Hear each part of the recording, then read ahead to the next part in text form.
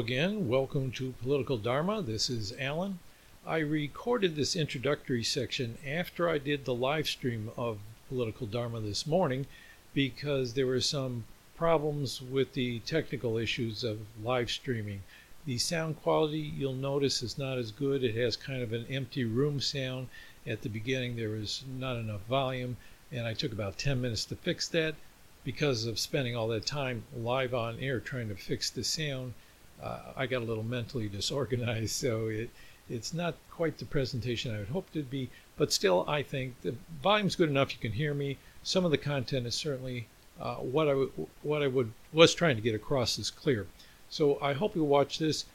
Also, I'm going to have another section at the end that I had to record later because transmission frozen at the end of the live stream. You just saw my face stuck in one position and the sound died and there was never any proper ending. So I'll come back at the end to say goodbye to you all and put the closing music on. Speaking of which, I want to remember to give a shout out to the composers of the new music for the show, Joey Helpish and my friend Patty Rose. So thank you for the use of that music. I hope you all get something out of this show this week. And here it goes. Hello, good morning. This is Political Dharma, formerly Alan on Politics, even though this is still Alan and the show is still about politics. I decided to change the name of the show, but it's pretty much the same thing, me talking about politics. Good morning to you who have joined me, and for those of you who are watching later via the recorded version of this show or listening on a podcast, I welcome you as well.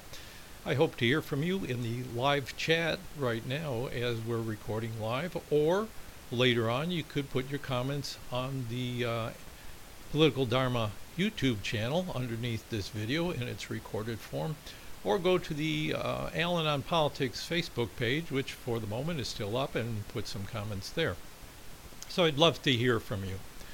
Last week I was talking about a political agenda.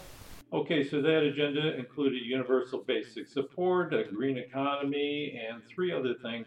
Now, what I'm going to have to say today is about how to get from where we are now to an agenda like that in place that represent a significant change from the status quo.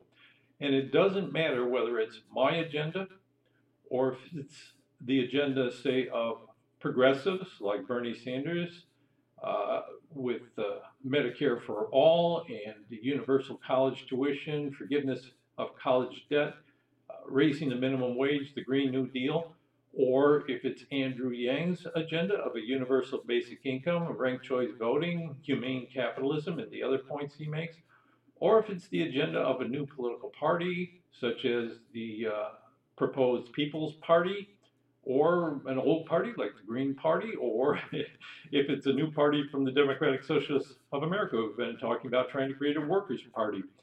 Any agenda that departs significantly from the status quo is going to run into problems because, number one, our political system has been designed to slow up political change and frustrate majorities.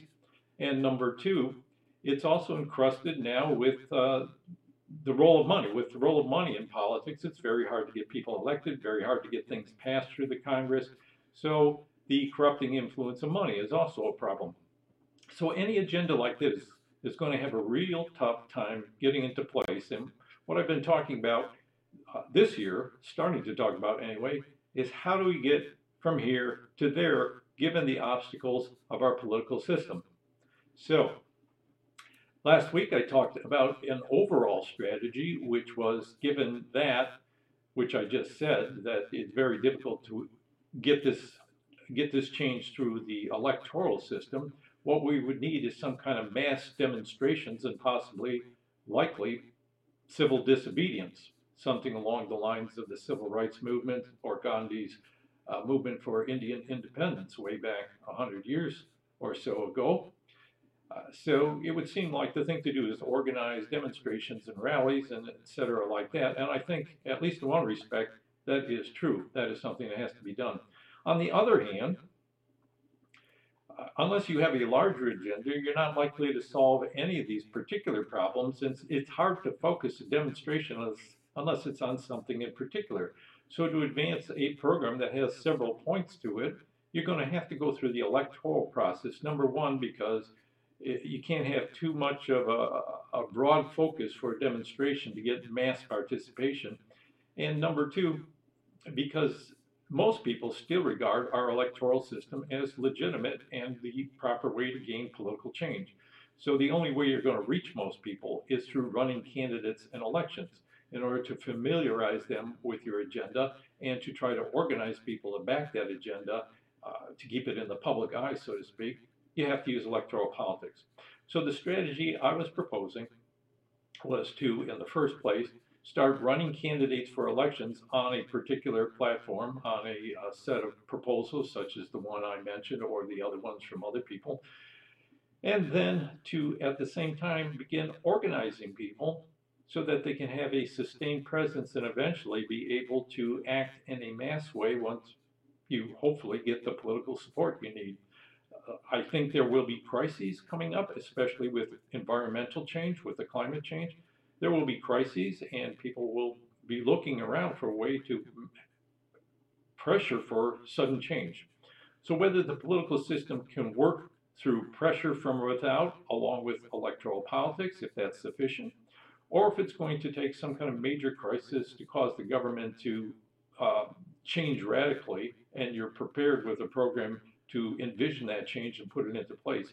Either way, it's going to require both demonstrations and electoral politics. Now, for demonstrations, I think the most likely way for people to get experience about this is to address our most important issue, which is climate change. And there are already movements out there that are trying to organize demonstrations and have been having demonstrations regarding climate change. I tried to look into it a little bit this week to see what was going on about that. And it seems like the two movements that have had the most traction in demonstrations and civil disobedience are both led by younger people. The one is the Friday Strikes March of high school students and sometimes college students walking out of classes on Fridays to go down to a federal building or some kind of public area and demonstrate against climate change. That one seems to have lost some steam because of the pandemic. They're not in school, students are not in school, so they can't walk out of school. It's hard for them to demonstrate. So I think they're just starting to get back in gear. I'm not sure about that. They also had demonstrations at the major UN conferences on climate change. And this year, that one will be in November, right around the same time as the November elections in the United States. Not sure if they have anything planned for that. I hope so. The other group is, again, young people, and that was the group, the Sunrise Movement, which held a demonstration in Nancy Pelosi's office, the Speaker of the House of Representatives of the United States government. And Alexandria Ocasio-Cortez showed up for that, so they got a lot of publicity. In the meantime, since then, they've been mostly trying to work from the inside to advance their Green New Deal. And with the failure of President Joe Biden's Build Back Better bill, it had a lot of climate provisions in it. They are regrouping and trying to determine what they're going to do next. So both of those big movements are kind of in a state of quiescence right now and maybe planning for the future. I'll try to keep on top of that.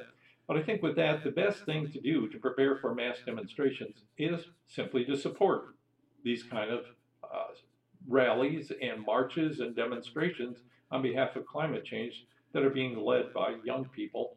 If other organizations are doing it as well, I would join in that too. I just don't think for myself I have the experience or the wherewithal to organize a mass demonstration at this point. So I'm sure they'll be happening, and I think we should be joining in to those. Today, I want to talk more about electoral politics, though. If that's a necessary component to keep a broader agenda in the public eye, it also has a great many obstacles that people are pretty familiar with.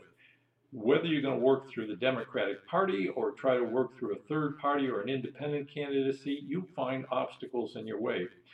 The major problem with working in a major party is that most states you have to be registered in that party in order to vote in the primary, which means to become a nominee of that political party for any particular office, you have to get the backing not of the general public or just the people who uphold your agenda, but the Democratic Party regulars, the people who are most attached to the party and the most likely to vote for party candidates that are most attached to the party as well.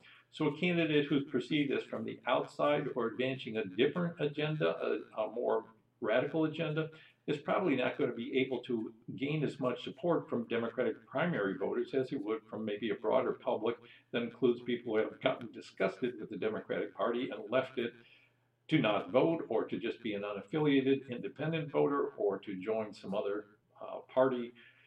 Wherever they've gone, they're not always in the Democratic Party, registered with the party so that they can vote for primary candidates that might be trying to advance their interests. So it's difficult to get your candidates through the primary process to get them on the ballot. And of course, if you run as an independent or as a third-party candidate, because of our voting method where you only get to pick one candidate and the candidate with the most votes wins, those types of candidates are always kept marginalized. They can't get any traction.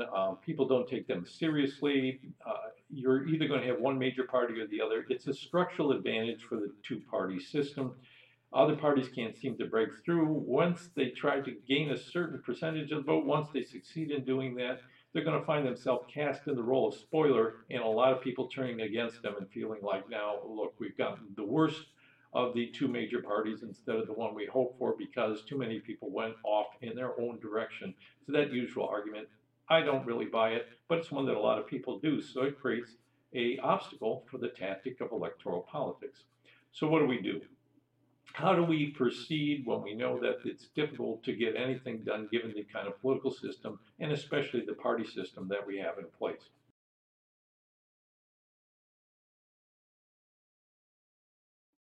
Well, I need a little caffeine to try to answer that question because it's a big one. Here's where I think, of course, it's complicated. What it really requires is having a different set of tactics for each state in the United States. Not a completely different one for every single state, but depending on the particular election laws and party configuration in a state, you would have different tactics. Whenever people try to organize a movement on a national level using the same set of tactics in every state, it's not going to work because their opportunities and obstacles are not the same. It depends a lot on the electoral rules whether or not a tactic is going to work well. So again, the strategy is to try to get people to be taken seriously as candidates so that their agenda gets some attention. If you're a marginal candidate in a third party, trying to promote an agenda isn't going to help if the voters simply ignore you or if they associate that agenda with the marginalization of your party. I mean, look how few people voted for that party. There must not be very many people that really support that agenda. So how do you do this? Okay, you got to look at your state and ask a few basic questions. Number one, are you required to register with a political party in order to vote for the major party primaries, in the major party primaries? That's not true in all of the states. In states where you do not have to register with a political party in order to vote in the primaries for the major party candidates, you have a tactical advantage in that you don't have to organize people within a party. You don't have to rely on either trying to get a lot of Democratic primary voters behind your agenda or trying to work through a third party. You can simply get your followers of your agenda, the people who back your agenda, to all vote together for a major party candidate in the primary, and then they can vote for whichever candidate they want in the general election. So you don't have that problem of primary elections in the same way. You still have the problem of money in politics, which is something I hope to get to either later today or in a future show. But it gives you an advantage in that you don't have to encourage people to register with a political party, either to keep your small party on the ballot or to get enough people to back a particular agenda within the membership of a certain party. I hope I was clear on that. I don't feel like I entirely was, but the idea is you got to look at your state and ask that question first. Do you have to register with a party? And most states you do have to register with a party, but some you don't. I think it's around 20 of the 50 states that you don't have to register with a political party. Here in Oregon, you do have to register with a party. So that makes it more difficult for you. Another question to ask is whether your state has an electoral system that's different from the usual pick one, most votes wins system. Some states have already enacted ranked choice voting, and that makes it more possible for third party or independent candidates to run a serious campaign and get attention and try to build on what support they have through uh, election cycles over time. If they can show that their percentage of the vote is growing, they can be taken more seriously, and therefore their agenda will have a better chance of reaching the public and be taken seriously as well. So if you're in a district that has ranked choice voting or some other type of voting system other than the one we're most familiar with, you have an opportunity there to run candidates. If you can't get a good major party candidate to back, you can run candidates with a third party or as independents, and you have a chance of being taken seriously if you can run a serious campaign. Finally, maybe not finally, in those many states where you do not have an alternative voting system, and ranked choice voting would be one, star voting is, I think, a better one.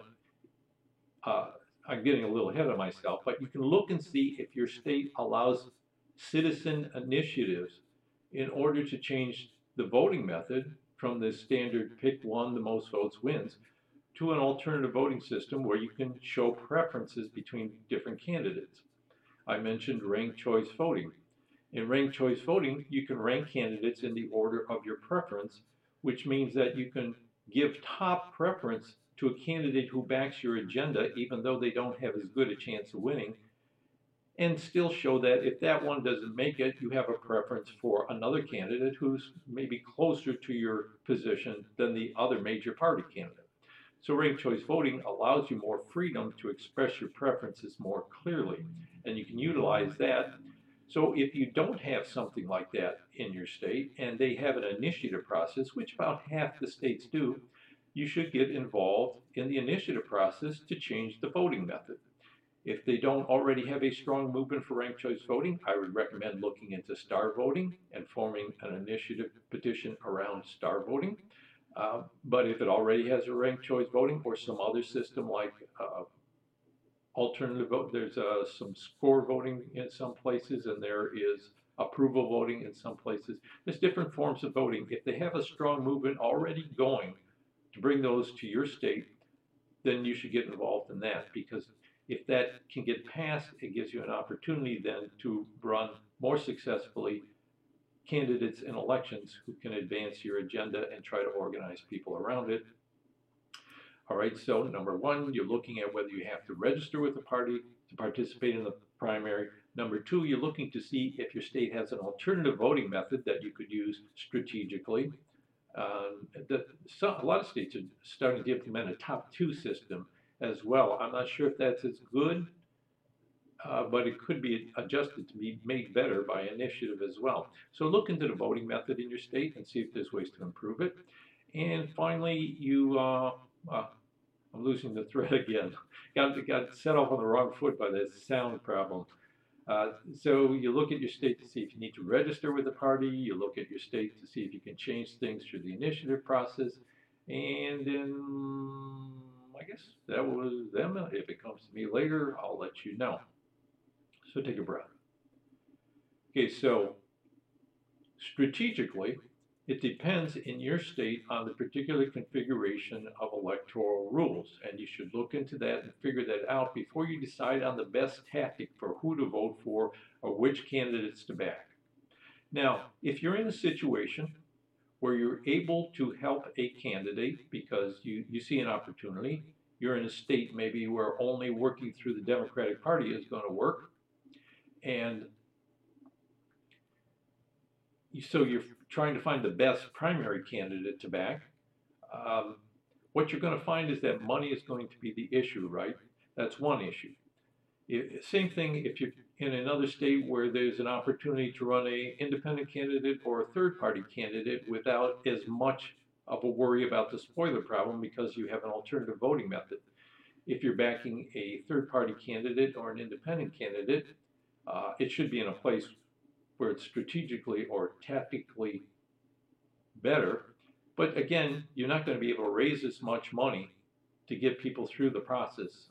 Anyone from a major party who wins is going to have the money advantage. They'll be able to get a lot of media time and be taken seriously because they have money in the bank. That's just a fact of life in politics. So how do you get around the money problem? Well, the only alternative to having lots of money is having lots of people. And the problem is that candidates who have been able to draw together a wide spectrum of people, like Bernie Sanders or a lot of other progressive candidates, have not translated that support into an ongoing organization. So it's important to form alliances, organizations of some kind, whether they're informal, like networks of discussion or coalitions between groups, or it's something more formal, like you actually have the opportunity to create a new party with this agenda because it's in that state you have an opportunity to advance candidates that way. However you backing candidates, you should be doing it in a way that's organized independently from that candidate. Because if you simply rely on backing candidates on a one at a time basis, you'll bring together a lot of people and mobilize a lot of support, ideally.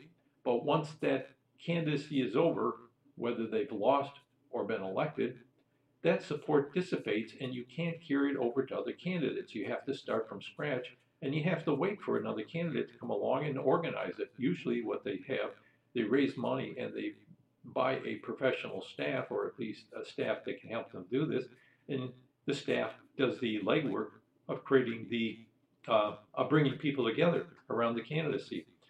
So in order to get around the money problem, what you have to do is create an independent organization that's not tied to particular candidates.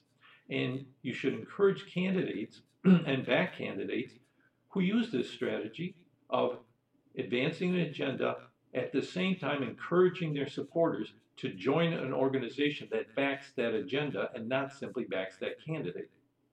If you have an ongoing set of people who are always backing people who come the closest to their agenda, they will be able to maintain a network that can come into place more quickly to back a candidate and already have the experience and the resources they can bring together quickly to help candidates in the future.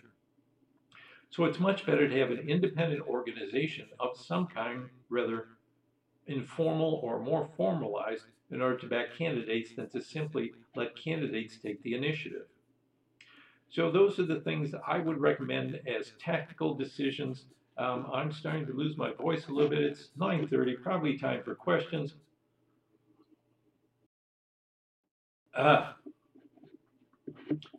Let's see what you got to say out there.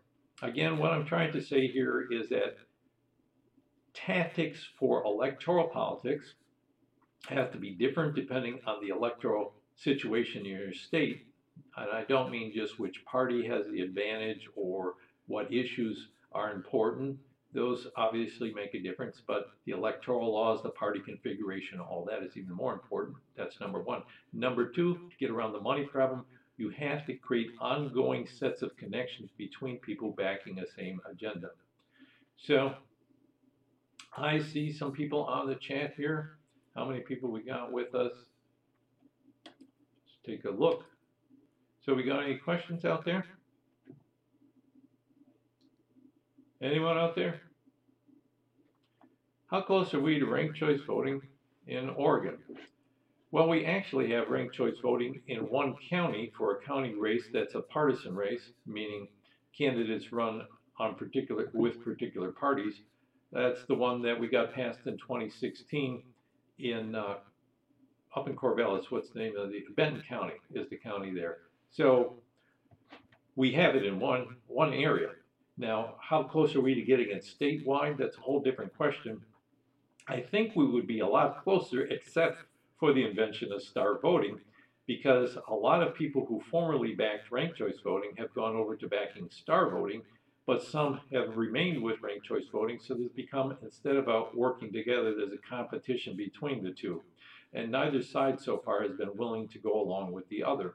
I think the ranked choice voting people among other reasons that they might have. A big reason that keeps them backing that is they feel like star voting is too new and untested, where we already have a foot in the door with ranked choice voting and a lot of experience with it in other places, so that we should stick with the known quantity rather than going with something new.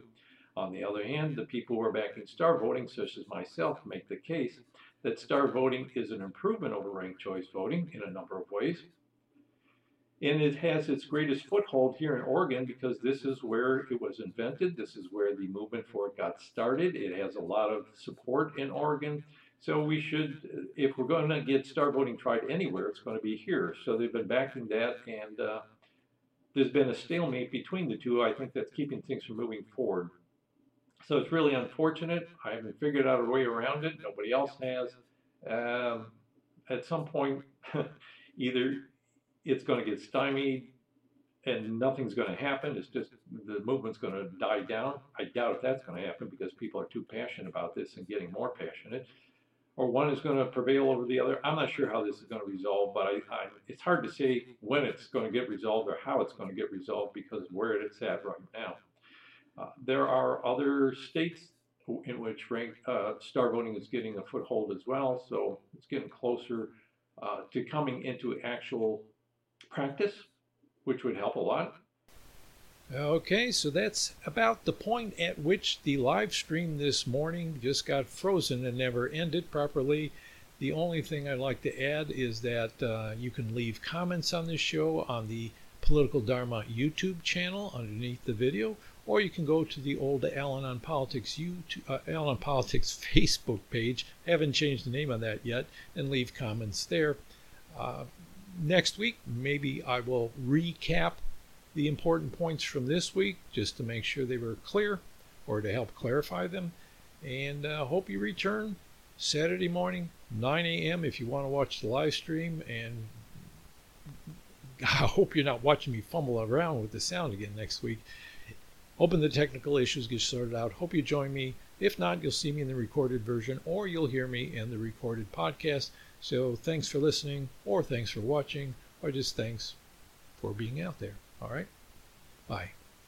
With ease, I see the chains are breaking. We gained our focus, the moves we're making. We move to determine our self-worth as a passenger on this vehicle Earth. With ease, I see the chains are breaking. We gained our focus, the moves we're making. We'll prove to determine our self-worth as a passenger on this vehicle Earth.